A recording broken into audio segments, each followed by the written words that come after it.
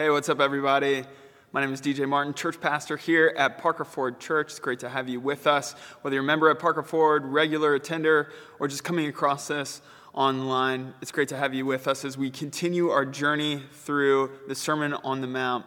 In our series, we've called A Path Forward. What we've been doing is we've been looking at Jesus' kingdom teaching in the Sermon on the Mount as an alternative way for us, as children and followers of God, to be in his kingdom now. He says the kingdom of heaven is at hand, and then he teaches us how to live in it in the Sermon on the Mount.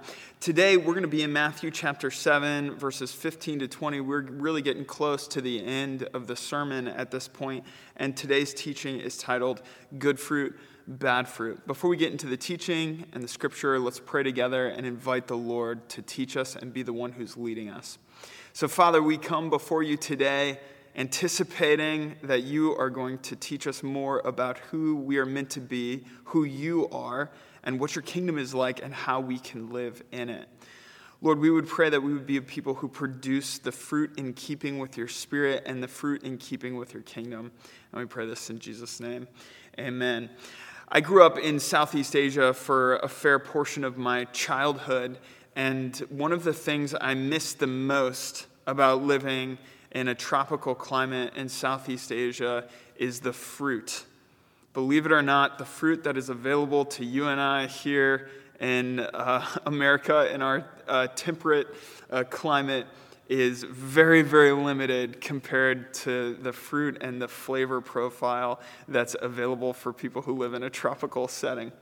I remember when I first moved back from the Philippines, I was about halfway through high school, and it took me over a year to be able to eat the bananas that you get here in America. I'm not kidding. We had banana trees in my yard. We could get fresh bananas at any local market or store in the Philippines that are just, it's hard to describe their sweetness, their deliciousness, and it took me so long to be able to even stomach bananas here. Now I love them, and I eat them all the time. I don't have a problem with it, but it's been many years since I lived there. I love good fruit, and I love that the Bible uses the imagery of fruit repeatedly to talk about what it means to be in the kingdom, what it means to follow Jesus. Jesus uses this imagery, Paul uses this imagery. To produce good fruit is to be walking in line, abiding with Jesus, in step, in keeping with his ways. To produce false, rotten fruit, to produce the type of fruit that you bite into and realize it's not what it appears to be, is to be out of step with his kingdom. There's something else deceitful going on underneath the surface that's causing this type of rotten fruit to be produced. So Jesus' teaching in the Sermon on the Mount, we've been looking at it through this lens of offering us a path forward out of the ways of this world, out of the gridlock of our culture, and into freedom in the kingdom. So today's passage, it offers us a path forward out of a life of bearing rotten fruit. It offers us a path into spirit fruitfulness, and it offers us, I think, a path into being a people of deeper and fuller discernment. The passage comes from Matthew chapter 7, starting in verse 15. Jesus says, "Beware of false prophets who come to you in sheep's clothing, but inwardly are ravenous wolves." So there's a type of person that comes, and it looks like an innocent person, a sheep, an innocent person, the type of person that you want to be around. God calls us to be sheep in many ways, even though sheep are dumb.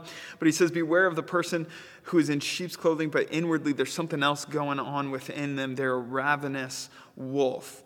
You will recognize them by their fruit. So how do you know such a person? You know such a person by the fruit that they produce. Are grapes gathered from thorn bushes or figs from thistles? So every healthy tree bears good fruit, but the diseased tree bears bad fruit.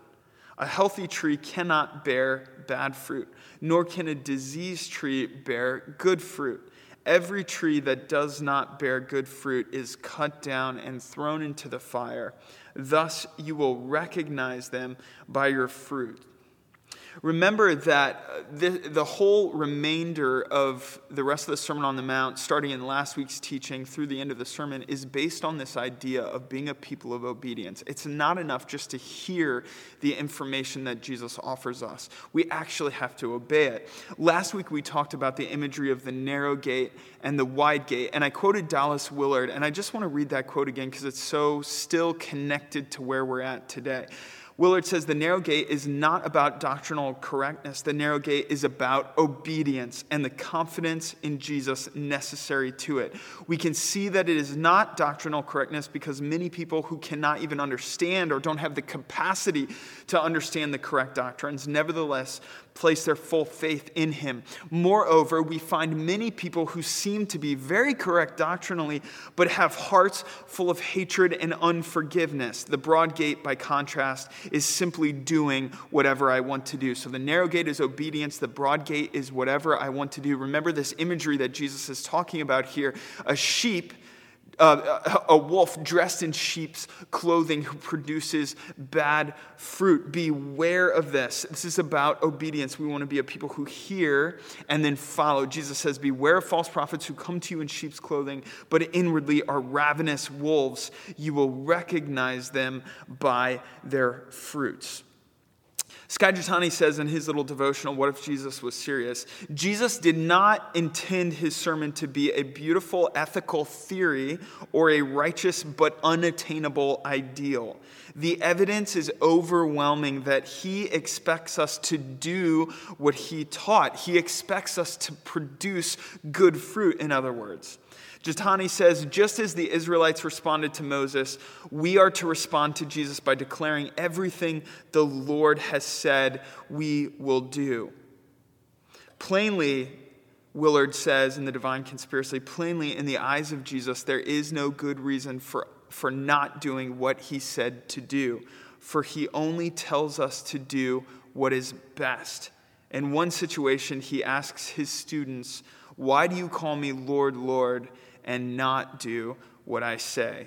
Just try picturing yourself standing before him and explaining why you did not do what he said was best. He made a way for us into easy and happy obedience, really into personal fulfillment.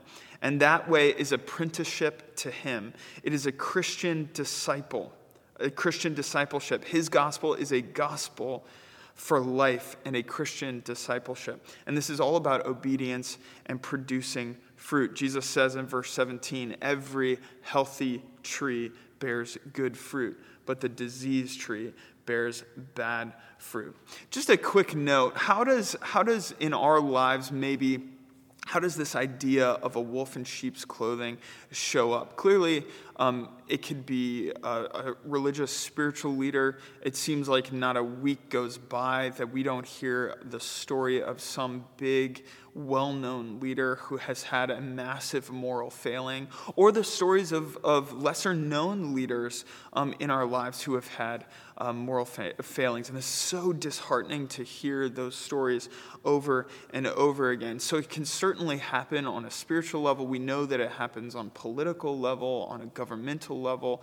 We know that on military it happens. There's an abuse of power that seems to take place in so many different realms of our lives. Think about teachers abusing students, coaches abusing athletes, pastors or elders abusing congregants, military leaders or dictators or kings or presidents, or on and on and on it goes. Jesus is the type of leader who is exactly who he says he is, whose life bears fruit in keeping with his teaching. And he is inviting us in walking the narrow gate of obedience to be the same type of people who produce the fruit of the Spirit in keeping with the type of person that he is and that he's called us to be. One way that this might also show up in our lives in a Western culture is our obsession with celebrity. We have so many people in our culture that are just famous for being famous. They're not actually good at anything. They don't produce anything of value. They're just known for being known. You know the type of celebrities I'm talking about. I don't want to name any of them and tear them down. I just want to say we have a culture that is obsessed with celebrity, and that has absolutely crept into the culture of the church. New Testament scholar Scott McKnight consistently warns against the idolatry of a celebrity culture in the church. So much of our popular culture, as well as popular Christian culture, is driven by a longing for celebrity, a longing for notoriety, a longing for more eyeballs to be on us. But what are the types of spiritual fruit that we should be cultivating in our own lives and looking for in the lives of those we listen to and follow? We should be looking for the fruit of the Spirit. In Galatians 5, the famous passage, Paul takes this imagery of fruit bearing, rotten fruit and good fruit, and he compares what it's like to have rotten fruit and what it's like to have good fruit. He says, the works of the flesh are evident: sexual immorality, impurity, sensuality, idolatry, sorcery, enmity, strife, jealousy, fits of anger, rivalries, dissensions, divisions, envy, drunkenness, orgies, and things like these. I warn you, as I have warned you before, that those who do such things will not inherit the kingdom of God. Very related to what Jesus is saying here in Matthew chapter 7. He goes on to say, but the fruit of the Spirit is love, joy, peace, patience, kindness, goodness, faithfulness, gentleness, and self-control. Against such things there is no law, and those who belong to Christ Jesus have crucified the flesh with its passions and desires.